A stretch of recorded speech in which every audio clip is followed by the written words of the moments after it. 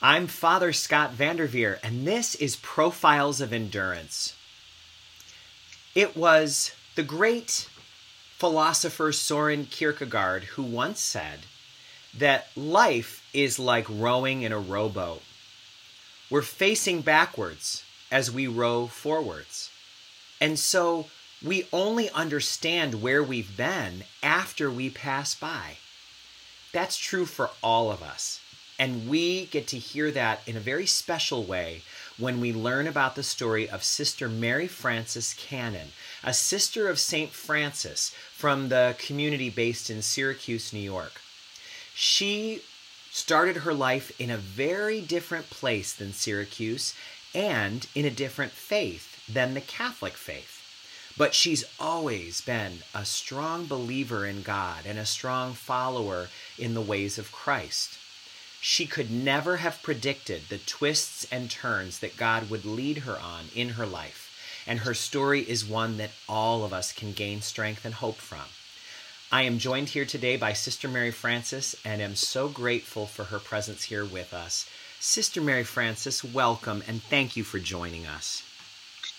Father Scott, thank you for having me. What a privilege to be here, to be able to share my journey and encourage and praise God in what He's doing and has done in my life.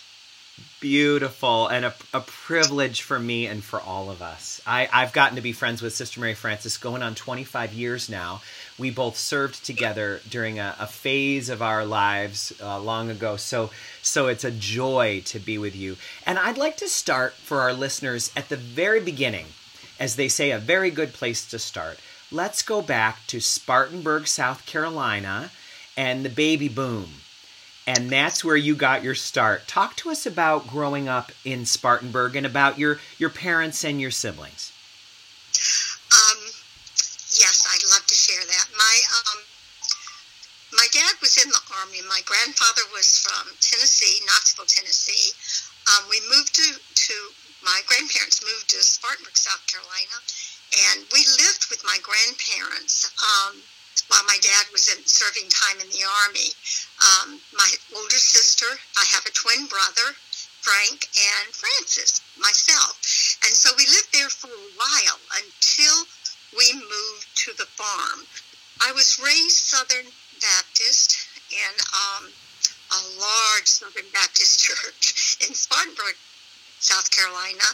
And that's where my faith began. That was my religion. My parents, my dad and my mom would take us all to church. We'd go like little ducks. I have 4 brothers and 1 sister.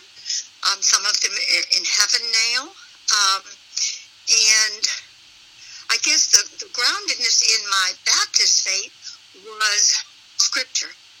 And that was the gift that I received, was the memorizing of the Bible, the memorizing of the Scripture, learning of the life, the love of God in the Old Testament, the life of Jesus in the New Testament. And so I take that precious gift with me. Baptists are known for very strong devotion to faith. Did you go to church more than just on Sundays? Oh, yes. We were there every time the doors opened. We would have every Wednesday, we would have meals together. We would have RCIA and GA. We were in the choir. My dad and mom both believed in music, and that everyone should at least be able to play something musical, just to lean on when times got tough. Music lifts us up. Yes, it does. Yes, it does. So what a scene. They, like you said, the mama and daddy ducks bringing the little ducklings there all the time. What would you say, how would you describe your relationship with God as a child at that time? How did you understand God? What was your connection to God like personally? Father Scott, I think that my understanding of God was a little more rigid than it has become now. But I thought of God as a God that was over, that I needed to obey. And if I didn't, then there were going to be major consequences. So he was a firm, stern God. And that's exactly the way my dad was. So my relationship with my dad is where my relationship to God began, because he was my male role model. And so that was not always easy, but I believed it. What an insight for you to have. I think a lot of our listeners might be pondering that, because, I think you're right. We call God Father, and God is many things. I mean, God being God, for God to be the maker of all things, the ground of all things, God is not just Father. God is also Mother. God is Creator. God is, infinite light, everything. But right, because we understand God as Father, Heavenly Father, which God is, that means our relationship with our earthly fathers often reveals who God is for us. Very true. Oh, powerful. I think for some people that may be the first time they've considered that. That's powerful. Talk to us a little bit, because you were growing up in the South, in a strongly Southern Baptist family and community. Did you ever hear about the Catholic Church at that time in your life? Did you know any Catholics? What was your association with Catholicism or the Catholic faith at that time? I think it's very interesting, Father Scott, because we had this huge Baptist church, and in the South, that's what you have. The Protestant churches are huge, like the opposite in the North. But we had this huge church that took over almost 3 city blocks downtown. Wow. And right across the street was this teeny, Catholic church. My brother, my sister, and one of my brothers went to the Catholic school because their birthdays were late and Mother and Daddy didn't want to keep them back. And so they went to the Catholic church, only those two. Oh, and my. All the connection I had. I had no other connection with it. And I never questioned it because I was young. But later, it was just very interesting to find out that they went there. Wow. So that was my only contact. Did they learn things there that were unknown to the rest of your family? Did they learn about some of the things that Catholics treasure and emphasize, like the relationship with Jesus' mother, or the role of the sacraments? Did you have any sense that they were learning about those things when the rest of the family wasn't? No. And the reason I didn't is because they just went there for their first years, and then they could go into public school. I see. And that was the goal. It was not to send them to learn, but to send them so that they could not get behind. There again, that image of rowing, sitting backwards, and rowing forwards. Isn't that fascinating? Because our listeners will find out as we go through your story, you've spent a significant amount of your life in schooling, in Catholic schools, working with children. How amazing that those were your siblings in the children you're working with in this time in your life. Isn't life amazing? Oh, my. Yeah, absolutely. What is that? You just can't outdo our God. Oh, you can't outdo God. Surprising us. Oh, my.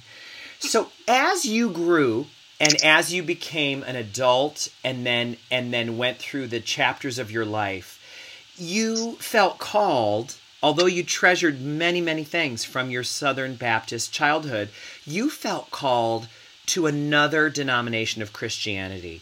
And I think a lot of our listeners have experienced that, where they're maybe not right now practicing the same faith or the same denomination that they were raised in.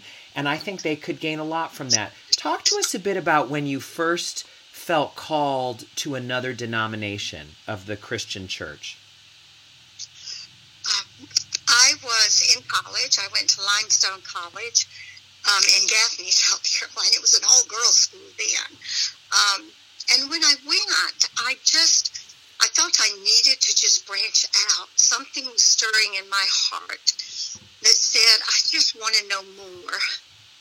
Scott, when I was a child, we would have in the Baptist church, we would have the grape juice and the wafer, the bread. Sure. And I knew back then, that there was more to that. But parents could not explain it to me. And I remember asking, what, there's just more to this. And so I think my heart just went on search. And I started searching. So I became Methodist in college. And then after college, it was both my last year of college that I became Presbyterian, and then graduated, married, had children, and became Episcopalian. And the children grew, and then left the nest, and then I began a journey to Catholicism. So that's kind of the steps I took, and all along the way, I never, I just gathered, like you said, I gathered golden nuggets, and there was no prejudice. I wasn't there to judge. I was a searcher. I wanted to know what is this? What is this all about? I just want to know you. Yes. Yeah. You know what's interesting about, now we'll go a little more deeply into that journey, but at first listen, the thing that stands out to me is that you were always pulled by something rather than pushed out of something else. You weren't leaving disgruntled and angry and hurt and bitter. You didn't say, I'm done with this church and I hope I never see you. None of that. You were drawn. It was being drawn. You were being pulled, not pushed. No, the shepherd was leading me. Oh, so now this is interesting. Tell me if I've got this right, because I, as a Catholic, lifelong Catholic, what we call a cradle Catholic, but as somebody who taught, religion, I taught comparative religion in high school. But sometimes, a lot of us, when we're learning about the different religions of the world, we know more about Hinduism and Islam than we know about the other denominations of our own faith. So tell me if this is right. Southern Baptists, the real gift of the Southern Baptists is the love of the Word. Amen. Isn't that right? Then you go to the Methodists, and the Methodists love praising God. They're the ones that had all the hymns, right? They love praise. Yes. Then exactly. And so you had a great experience of praise with them. Then you go to the Presbyterians, and the Presbyterians, it seems to me, are often studied as a really interesting hinge in the Christian church, because they have a lot of the praise and the scripture focus of the Baptists and the Methodists, but that's one of those first denominations of Christianity that starts to value sacraments a little differently. Yes. And starts to value, almost has a structure of almost priests, gets a little bit away from pastors and ministers, a little bit more toward priests. Exactly. You got it. And then the Episcopal Church is very much like the Catholic Church. They have priests, they have sacraments. It's the Church of England. Yes. Oh my goodness. Absolutely. I was led so, I'm trying to find that word. I was led so mercifully, so gently, as his child, to where he wants me to be. And he does all of us that way. He's no respecter of persons. All the same. He loves us all the same. Everyone is invited on that journey. Everyone. Amen. And then he took me to Catholicism, and the beauty of how he took me to that it's just the way our loving God is. And I knew that I knew that I knew when I visited a Catholic church with a dear friend that I didn't even know was Catholic. And I walked in the church and I was enveloped and penetrated with a love I'd never felt before. Oh, my. I sat down and I just kept praying, Lord, show me what you want me to do. I don't know what to do. And when we got to the Mass itself, and that question that had been in my heart for so long as a child, he answered it right there. He showed me that this is what it's about. This is my body. This is my blood. Take and eat. And I can never put words to that, ever. I knew I was home. You know something that you once said to me that has stuck with me, and as I hear your love for the Eucharist, it just struck me. A lot of people, when they leave a church, whether it's leaving one parish for another or leaving one denomination for another, one of the things you'll hear them say is, I just didn't feel fed there. I wasn't fed, and so I went somewhere else to be fed. And there's some value in understanding that our faith has to nourish us. We have to feel fed. We have to feel like the experience really is nourishing. But you said something that I will never forget. You said a Catholic should never say, I'm not being fed at church. Never. I remember you said, you are being filled with God's body and blood and soul and divinity. I remember the way you said it. You said, you are being fed with the gift of finest wheat. I did. There is no other. Oh my goodness. And once you know that, you've got it. Once you know that, right. And that doesn't mean that it's not important to find good homilies and to go to a place that's welcoming and to have a church that has programs for children. You do need that, and maybe that's what they're saying when they said I wasn't being fed. But your point is well taken. That is not the language to use when you are fed by the Eucharist. Amen. If the Eucharist is the only thing you got at church today, you got more than you need. Amen. That's all I need. Oh. All right.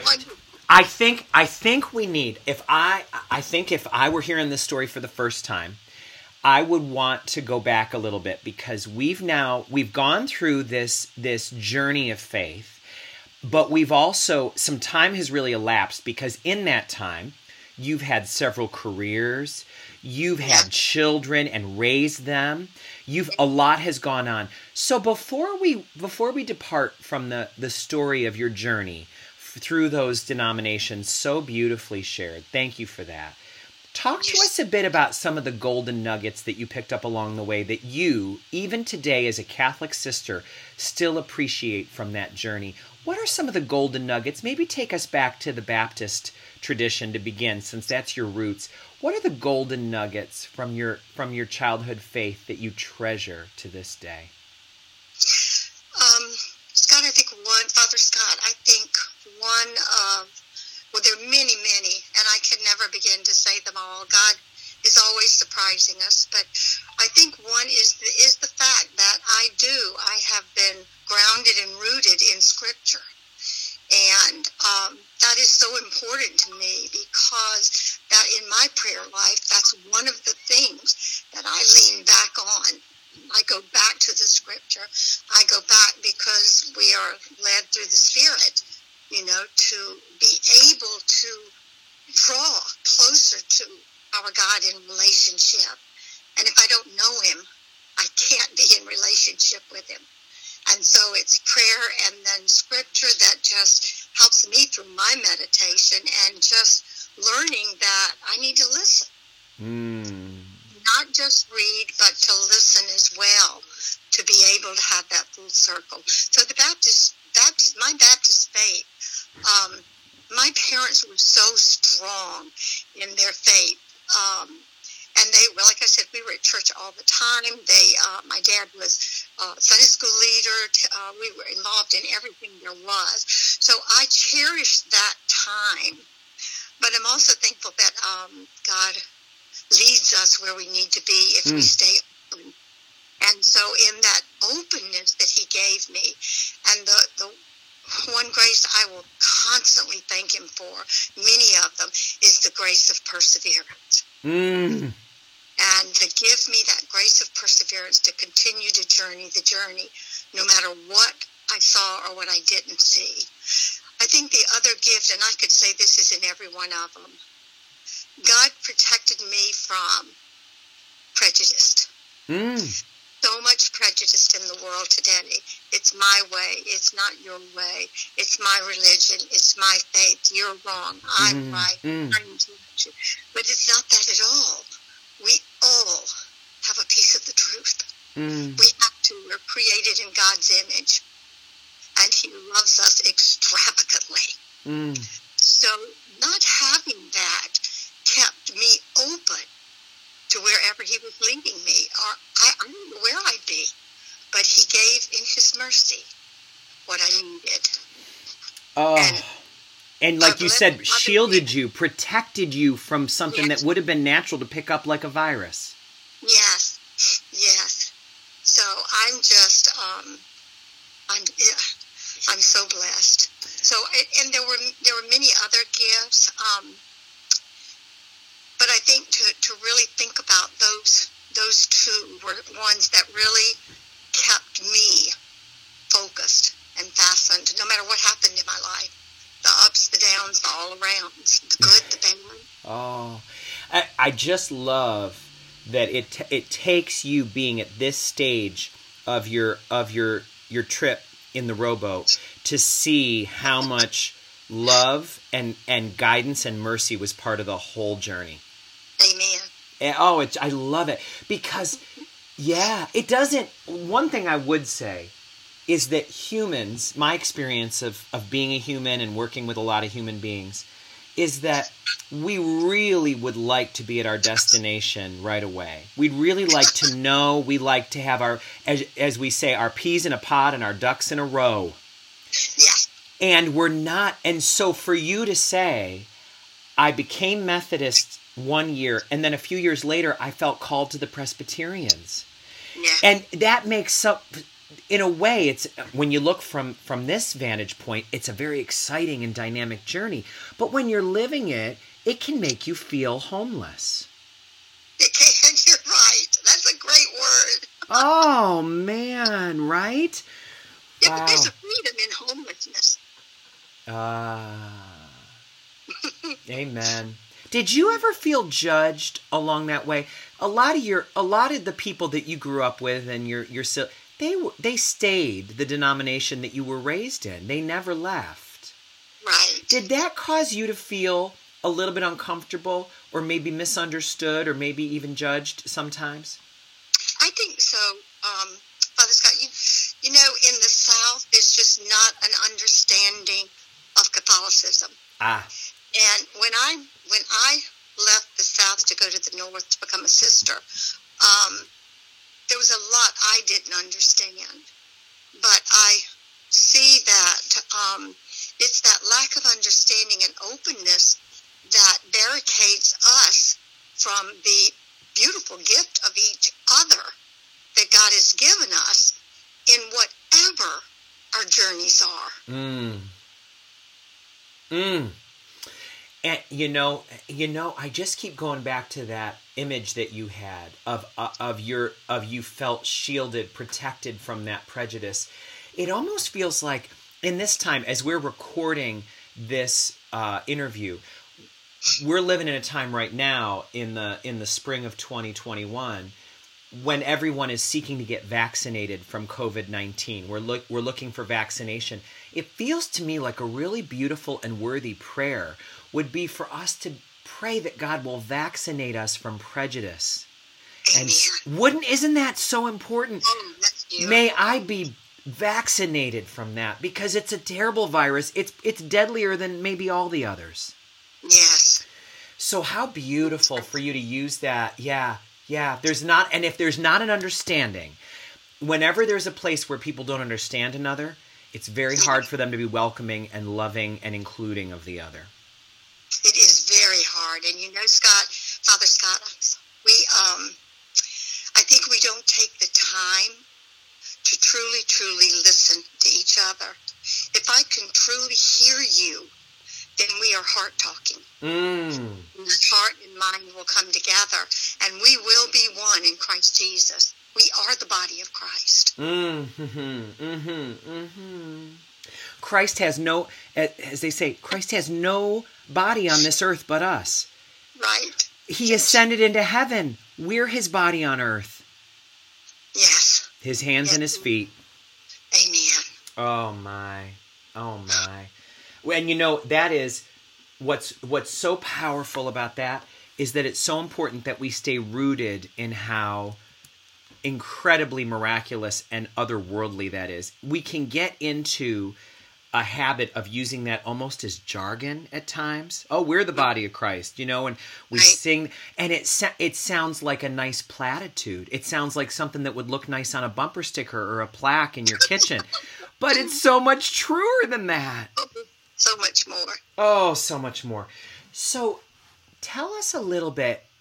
You did not come to the Catholic faith until, was your nest empty at that point? Yes. So let's go back to your children. Tell us about your children and about what raising them was like and what your life was like then. Well, I was a single mom for a long time. I have 3 children. I have Susan Benita, and I have, I'm going to cry, and I have Thomas O'Dell, and I have Mary Corbin. Mary Corbin is in heaven. And so God blessed me with 3 beautiful children, and I guess, life happened, and it happened for me. I worked hard. I taught school. I love children.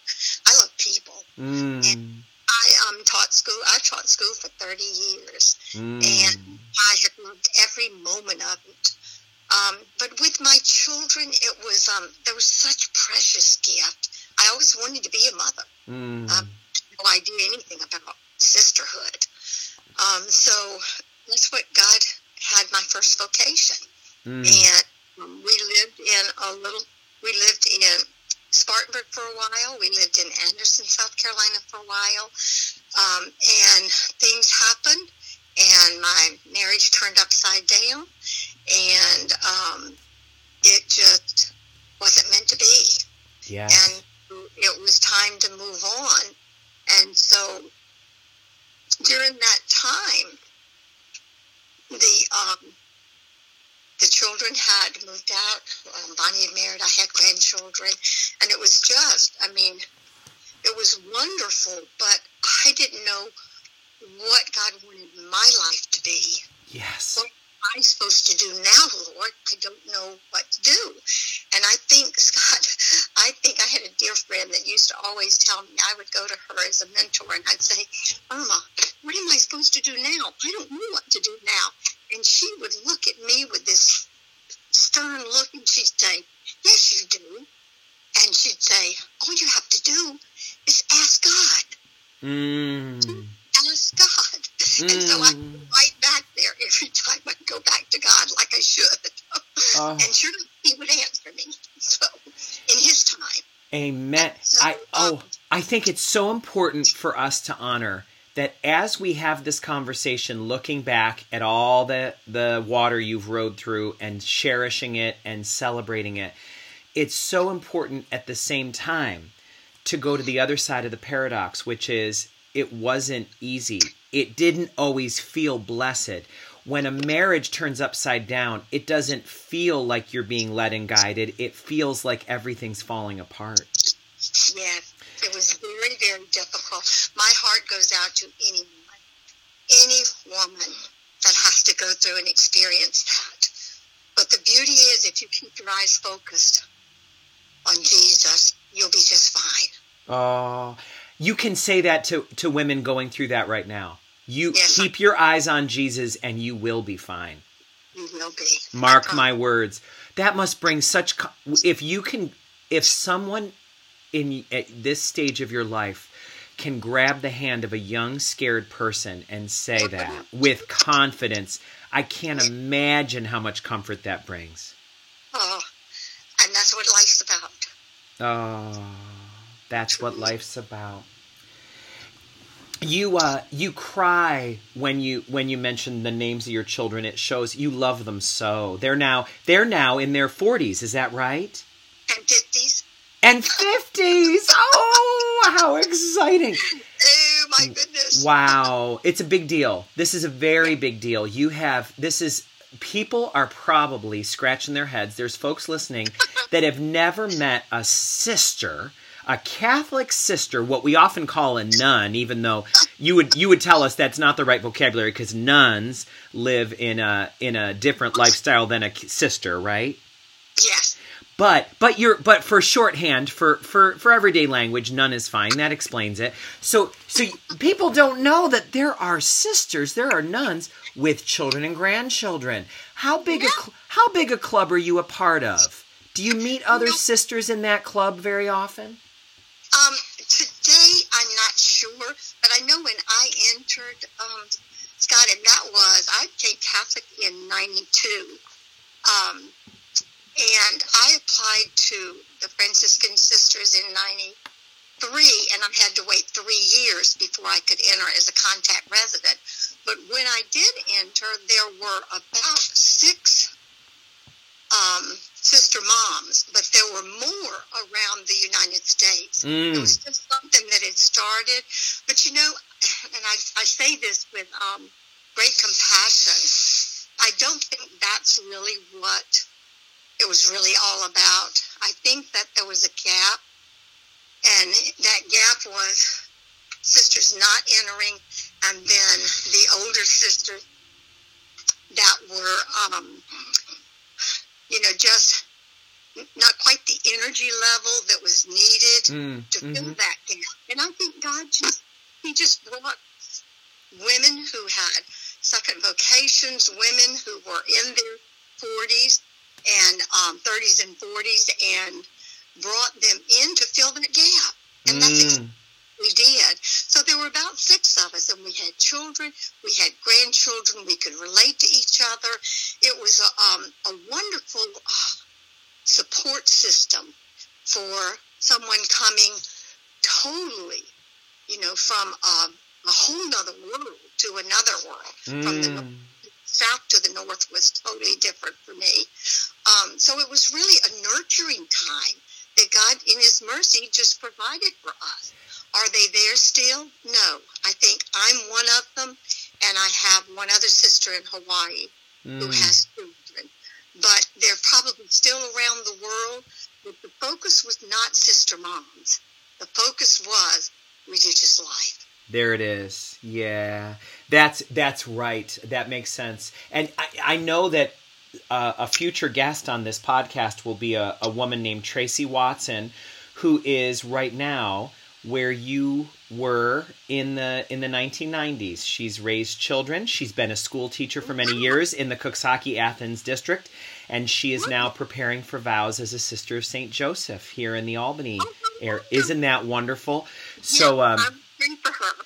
Oh, yes. And you know what? When we have that interview, I'll be sure that we'll share it widely so you can hear it, and also she'll gain strength from you, and you'll gain strength from her, I'm sure. I'm sure.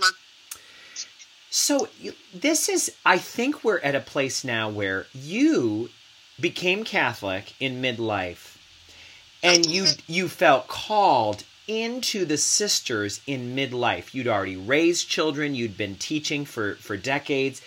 This is a big deal. How did you ever have the flexibility to leave all that you'd known? You left not only the lifestyle that you had as a mom and as a professional, you entered a very different life, a totally different vocation, and you moved hundreds and hundreds of miles in what many would say, who like warm weather, the wrong direction. That is so true. I know, it's crazy. This is interesting. There are many different communities of sisters around the country. Why did you? What brought you to the Franciscan Sisters of Syracuse, New York? Well, I tell you, Father Scott, when I felt the call to religious life I became Catholic, and then I taught school in Stone Mountain, Georgia, in Atlanta, or close to Atlanta. And while I was there, that's when I converted. And I walked through the school one day, and the secretary looked at me, and I had her child in first grade, and she looked at me and she said, "Frances, now that you're Catholic, you're not thinking about becoming a nun, are you?" And I looked at her. My whole life went before me, and I said, "Oh, no." I said, "I'm not holy enough. I could never be a sister." Oh. And I just walked out. So about 3 months later, I was in the workroom, and there was a Catholic woman that I didn't know. She taught upstairs, and I hardly ever saw her. And we were working in the workroom. She turned around and she said, "You know, Frances, you'd really make a good sister." Well, Scott, my spirit went out of me, leaped around me. It popped out of my mouth. If that's what God wants me to be, so be it. And I floated to my room, literally. I fell on my knees and I wept because I did not know where to begin. And I just asked him to lead me. And from that point on, I had said my yes, like our Blessed Mother. And he opened all the doors in his time. So, that's so powerful. So I began to search for religious life in the South. Well, it's not here. I couldn't find it anywhere. So I had a dear friend, the one that I went to church with, to the First Catholic Church, and she was in California. She invited me there. She said, "We have sisters here." I said, "Okay, I'll come." And so that's what I did. I went, and the sisters were on vacation or on retreat. I got their name. I came back home. I wrote a letter. I spilled out my heart to this one sister, and about 3 months later, I began to get all this information from Syracuse, New York, because that's where she was from. And I could not read it fast enough. I mean, I had already kind of become a hermit. I kind of not that, just contemplative. Yeah. I would sleep the weekend. I'd do whatever I had to do, teaching, grocery shopping. Friday to Monday, I didn't go out or do anything except Mass. And then, but what happened was I read St. Francis's book, and The Journey and the Dream, and I realized that I had put on the shelf that I could never be holy. We're all being made holy. I'm not doing it. God's doing it. So I thought Francis cracked that open for me, and I knew that this was possible. And then St. Clare opened for me. St. Clare had such a sensitivity to her sisters. They could be way down the convent in a whole nother place, and she knew what they felt. She knew when they were hurting. She knew when she needed to be mother to them. The sensitivity was so deep, and I desired that. I wanted that for people. And so both of them were a drawing card for me to the Franciscan way of life. And I grew up on a farm. I love nature. I know, a deep, everything's holy. It's created by God. So I was in the right place. Can I tell you, it's so beautiful. Your story is so beautiful, and we could just all just savor it. But I wanna raise up from it. What a relief it is. And I don't think only those who've tasted it know what I mean when I say this. When you realize that the world is not divided into holy and unholy, because God made it all. Amen. It's not divided. And there's one writer who says something beautiful. There's no such thing as sacred and unsacred. There's only sacred and desecrated. Wow. Though, isn't that powerful? Those things that people have made, have disregarded and have made unholy in air quotes, because they refuse to see that it too was made by God. Because there's nothing that can't be holy because God made it.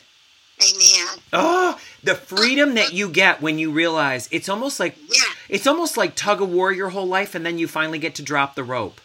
Yes, and you fall to the ground. And you fall to the ground and you laugh as you fall because it feels so good not to have that tension anymore. Oh, that is so true. Wonderful picture. Oh, I love it. Thank you. Thank you for saying that so we could share that moment, because that's exactly it. Everything can be holy. We're all called to it. Amen. Oh, wow. So, how long did it take before you needed to do a visit up to Syracuse, New York? I had to wait 3 years, so I kept teaching. They have different kind of testing that you need to do. I went through everything that they had me to do. And after the 3 years, they said I could come up and visit for a year, contact resident, and live with the sisters, but I'd have to take care of everything myself. You know, I still had to pay my bills. I still had to have my car. So I did, and I went up and lived. I mean, I couldn't get there fast enough, I'll tell you. God just catapulted me up there.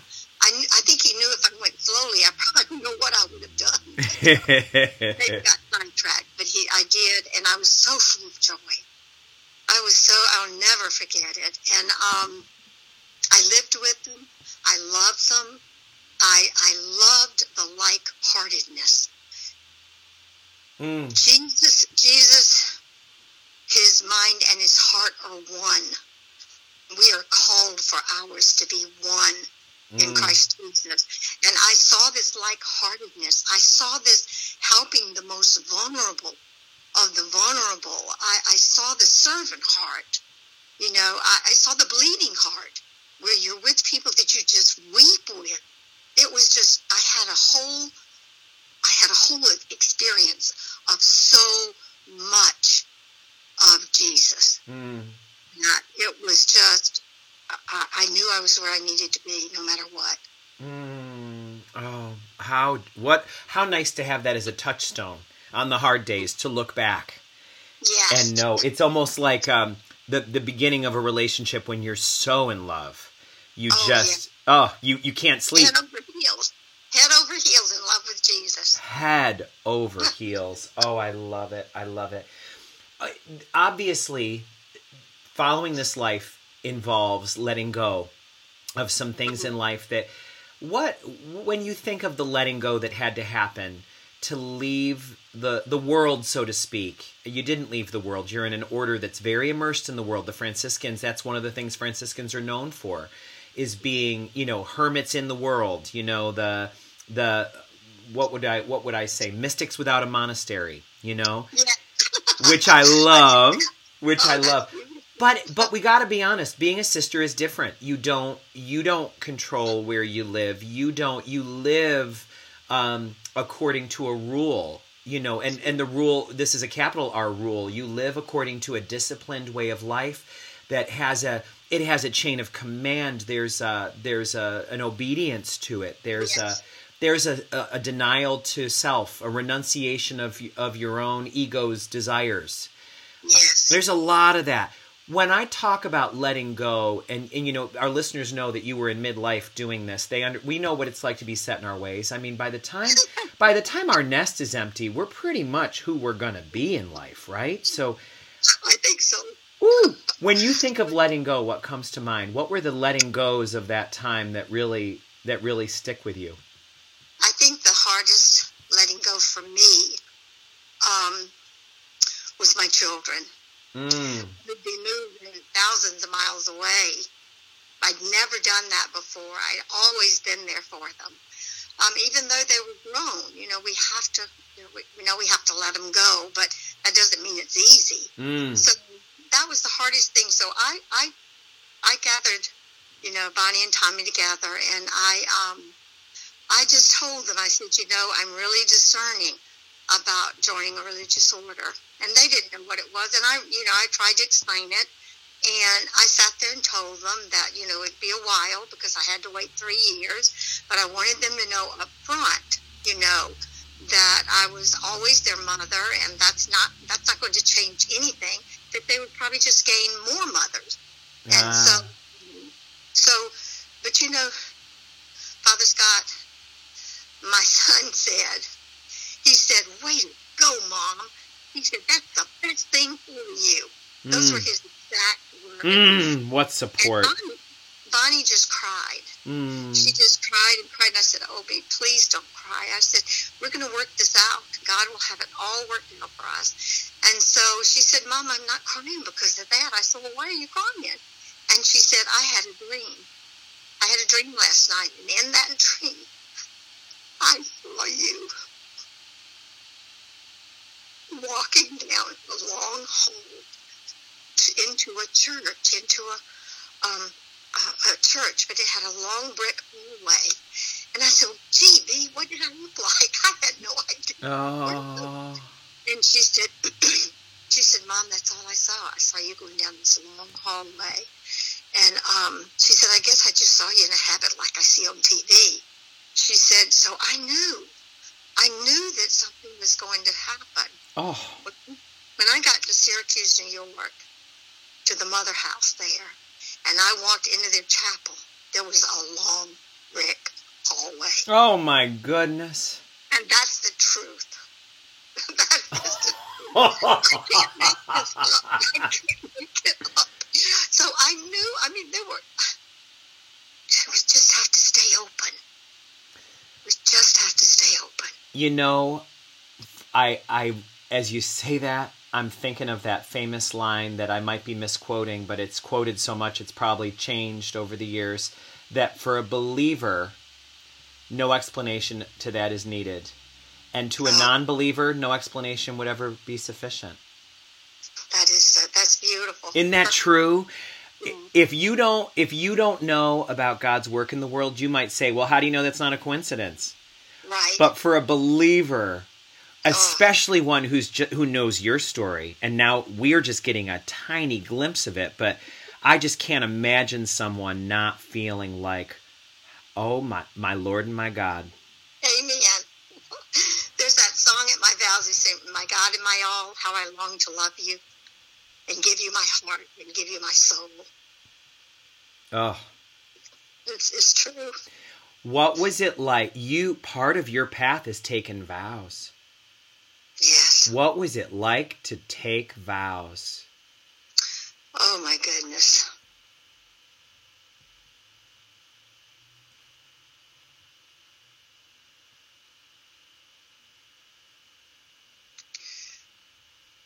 Oh, my goodness.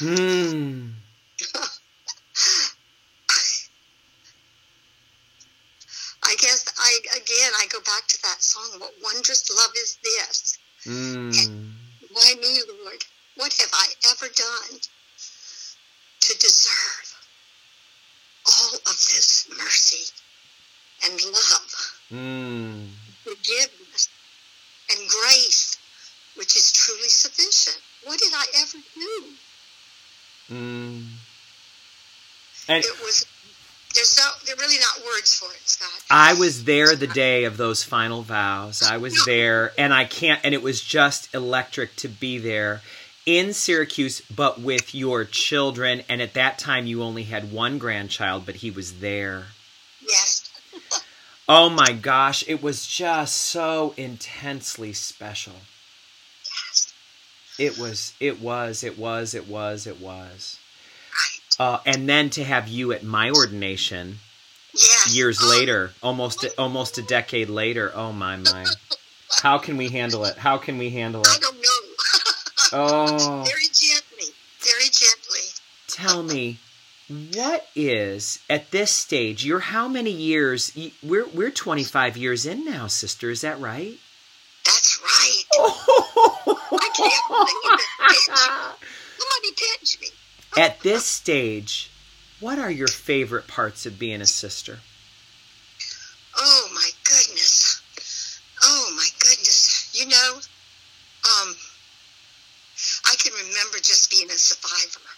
I can remember just trying to make one foot in front of the other. I don't have that anymore. Sometimes I'm literally dancing, doing that dance of, what is it, Lord? That dance of life. That dance of life that truly, truly can invite others into that same dance, which is not my dance. It's dancing with the Lord. It's dancing with creation. It's dancing with life. It's dancing into the rest of our journeys, wherever we are, and being able to embrace and reach out to others and have them take that hand which is divine and dance with you to the freedom of being God's child, integrity and dignity of his love, deep, deep love through the crucifix, through Jesus, to bring us back to him.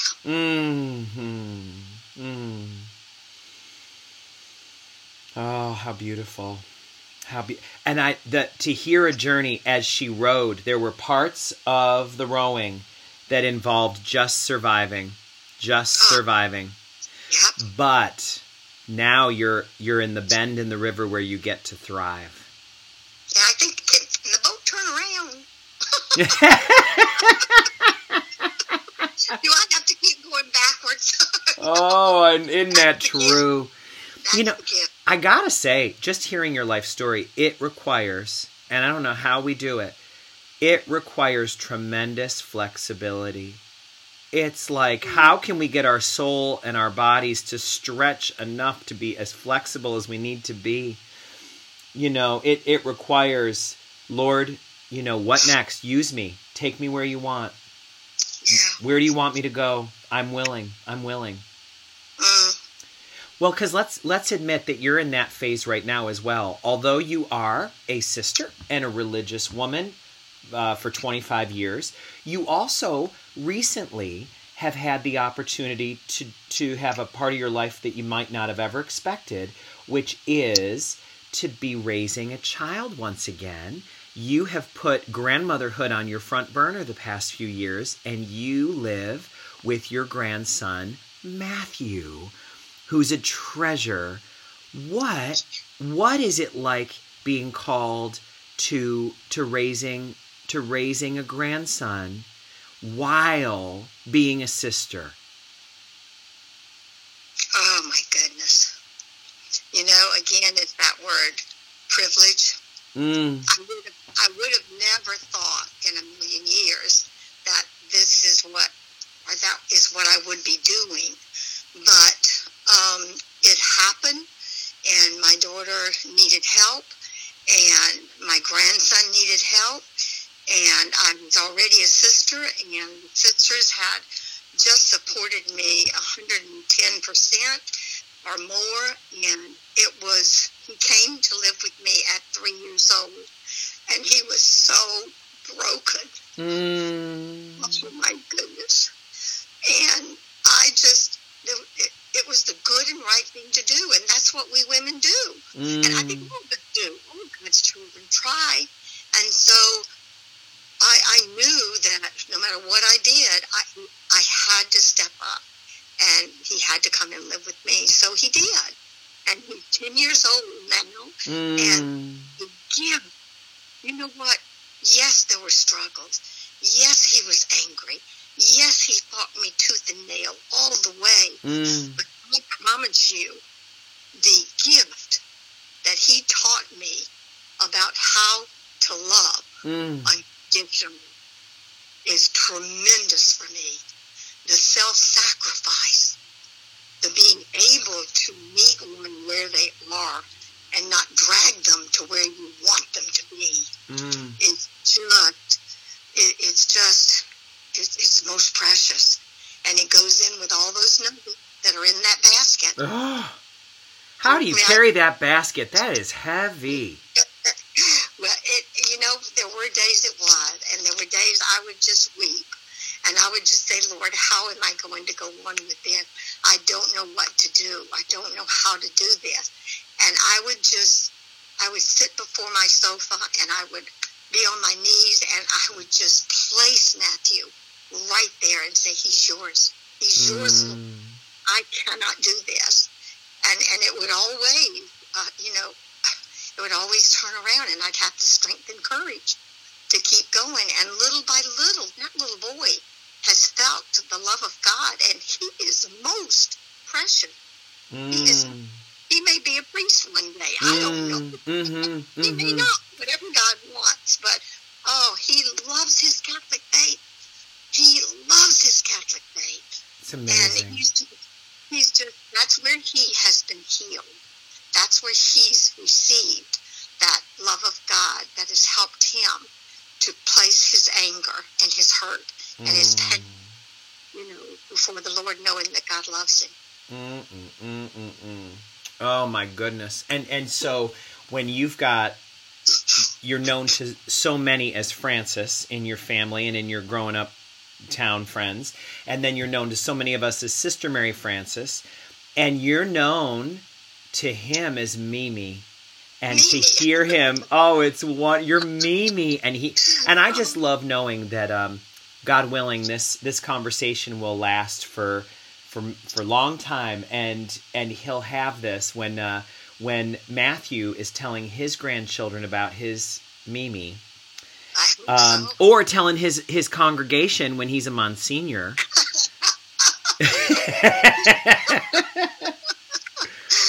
Or who knows, because you know what? He's sitting in a boat facing backward. I love that.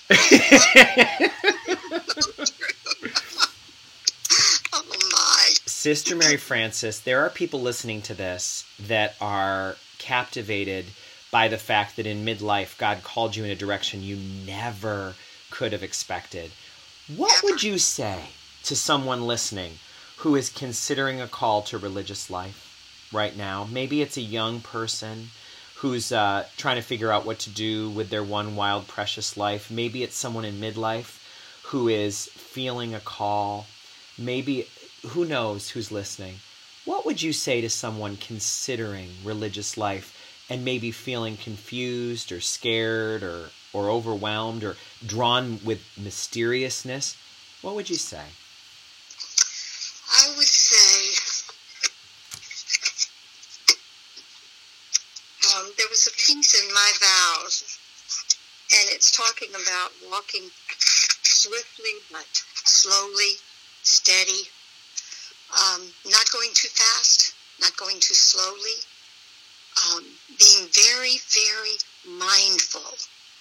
That's a great word. Where one puts one's feet, one's heart, one's mind, as you journey this most precious journey. We all come from God, and we will all go back to him one day. But I think for me there was something that just came across my mind, and if you stay fastened and focused, if you can stay open no matter what's going on around you, if you can bathe yourself in prayer, which is not always easy. Sometimes I can't pray, but I know there are others praying for me. And just kneel and know that I'm covered. And I think the same for all of us. So if I can do that and keep all my senses about me and try to find a good support system, a support system that of people that are like-minded and like-hearted, that the joy of the Lord is my strength. Thank you for having the courage to share with all of us something that all of us maybe can't put words to, but all of us can feel some version of me too. When you just said, when a Catholic sister was able to say, sometimes because of the spot I'm in life, I can't pray. Yes. But I can let others pray for me. Amen. That's so important. There's people that feel such shame when they can't pray, but sometimes that's what desolation is sometimes, or that's what it is when you're in the dark night. Yes. You can't pray. That's part of the dark. It's part of the stripping, so that Right. you know, it's the stripping involves knowing that prayer isn't just a commodity or an app on your phone that you turn to when you need a pick-me-up. No. Don't laugh.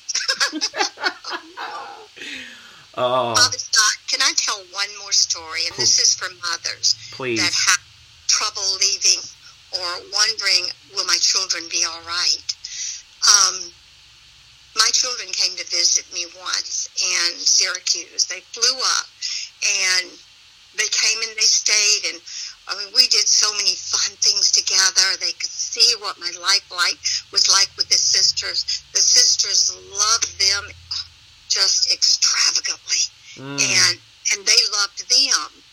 But when they left, my sisters took me to the airport with my children, and when they left, I lost it. I felt like that my heart was being ripped right out of my body, and I tried to hold back the tears, and they got on the plane and they left, and the sisters so wanted to comfort me, and there was just no comfort to come from them.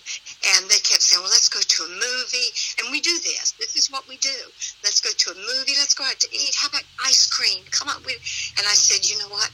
I need to go back to the convent. I need to go back to the convent. And so that's what I did. I went back to the convent. And I literally crawled on my bed, my little twin bed, and I remember curling up in the fetus position. And I cried, and I cried, and I cried. And all of a sudden, I sat up, and I always kept paper and pencil by my bed, and I wrote a poem to both of my children.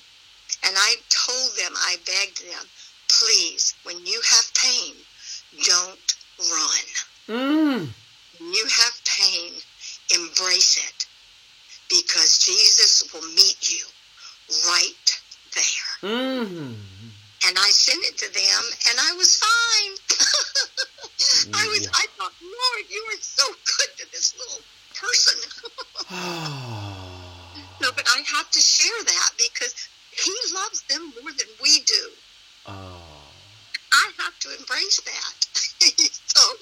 But I was so thankful. That is a treasure. I went out with the sisters later. They felt better. I bet, because they just wanted to comfort you so much. But isn't that interesting? But you knew they weren't feeling your pain, so they weren't aware, but you knew that to choose a movie or ice cream or dinner would be numbing and running. Yeah, and that you can't do it. And you can't do it. Isn't that just so powerful? So I leave you that with all precious mothers, with all the beautiful women out there that God is calling to religious life. Oh my goodness, I hold you so gently, so tenderly in my heart and in my prayers that you will discern just what it is that God has for your lives.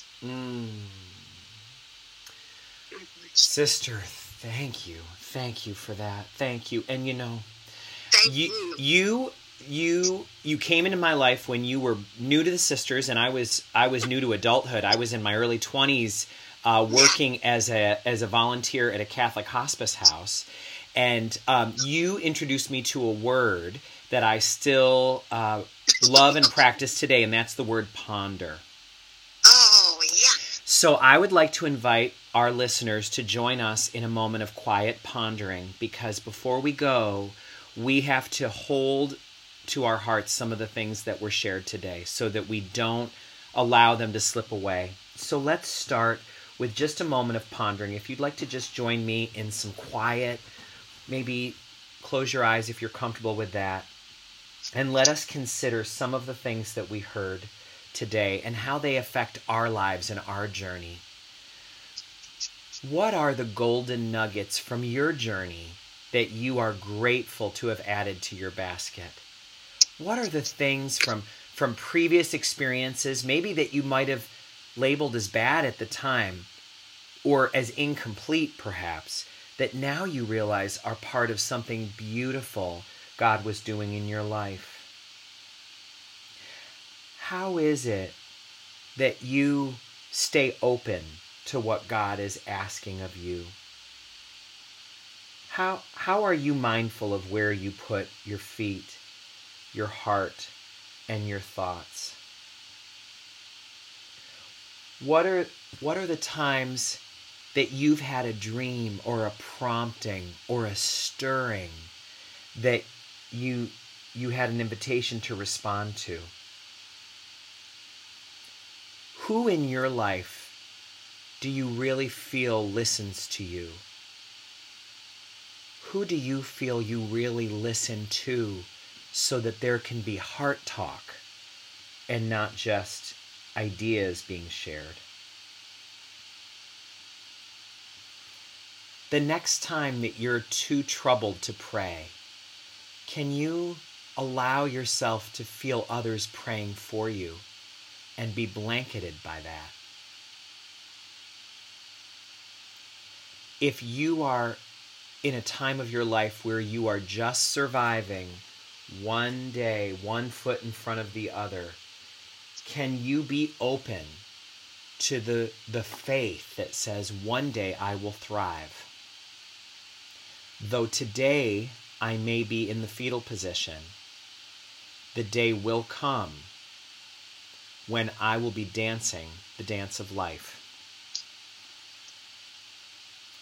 Is there a pain in your life right now that you are willing to not run from, but to surrender to, so that it may pass? Sister Mary Frances, this has been such a privilege, another word that you love, a privilege and a delight for us.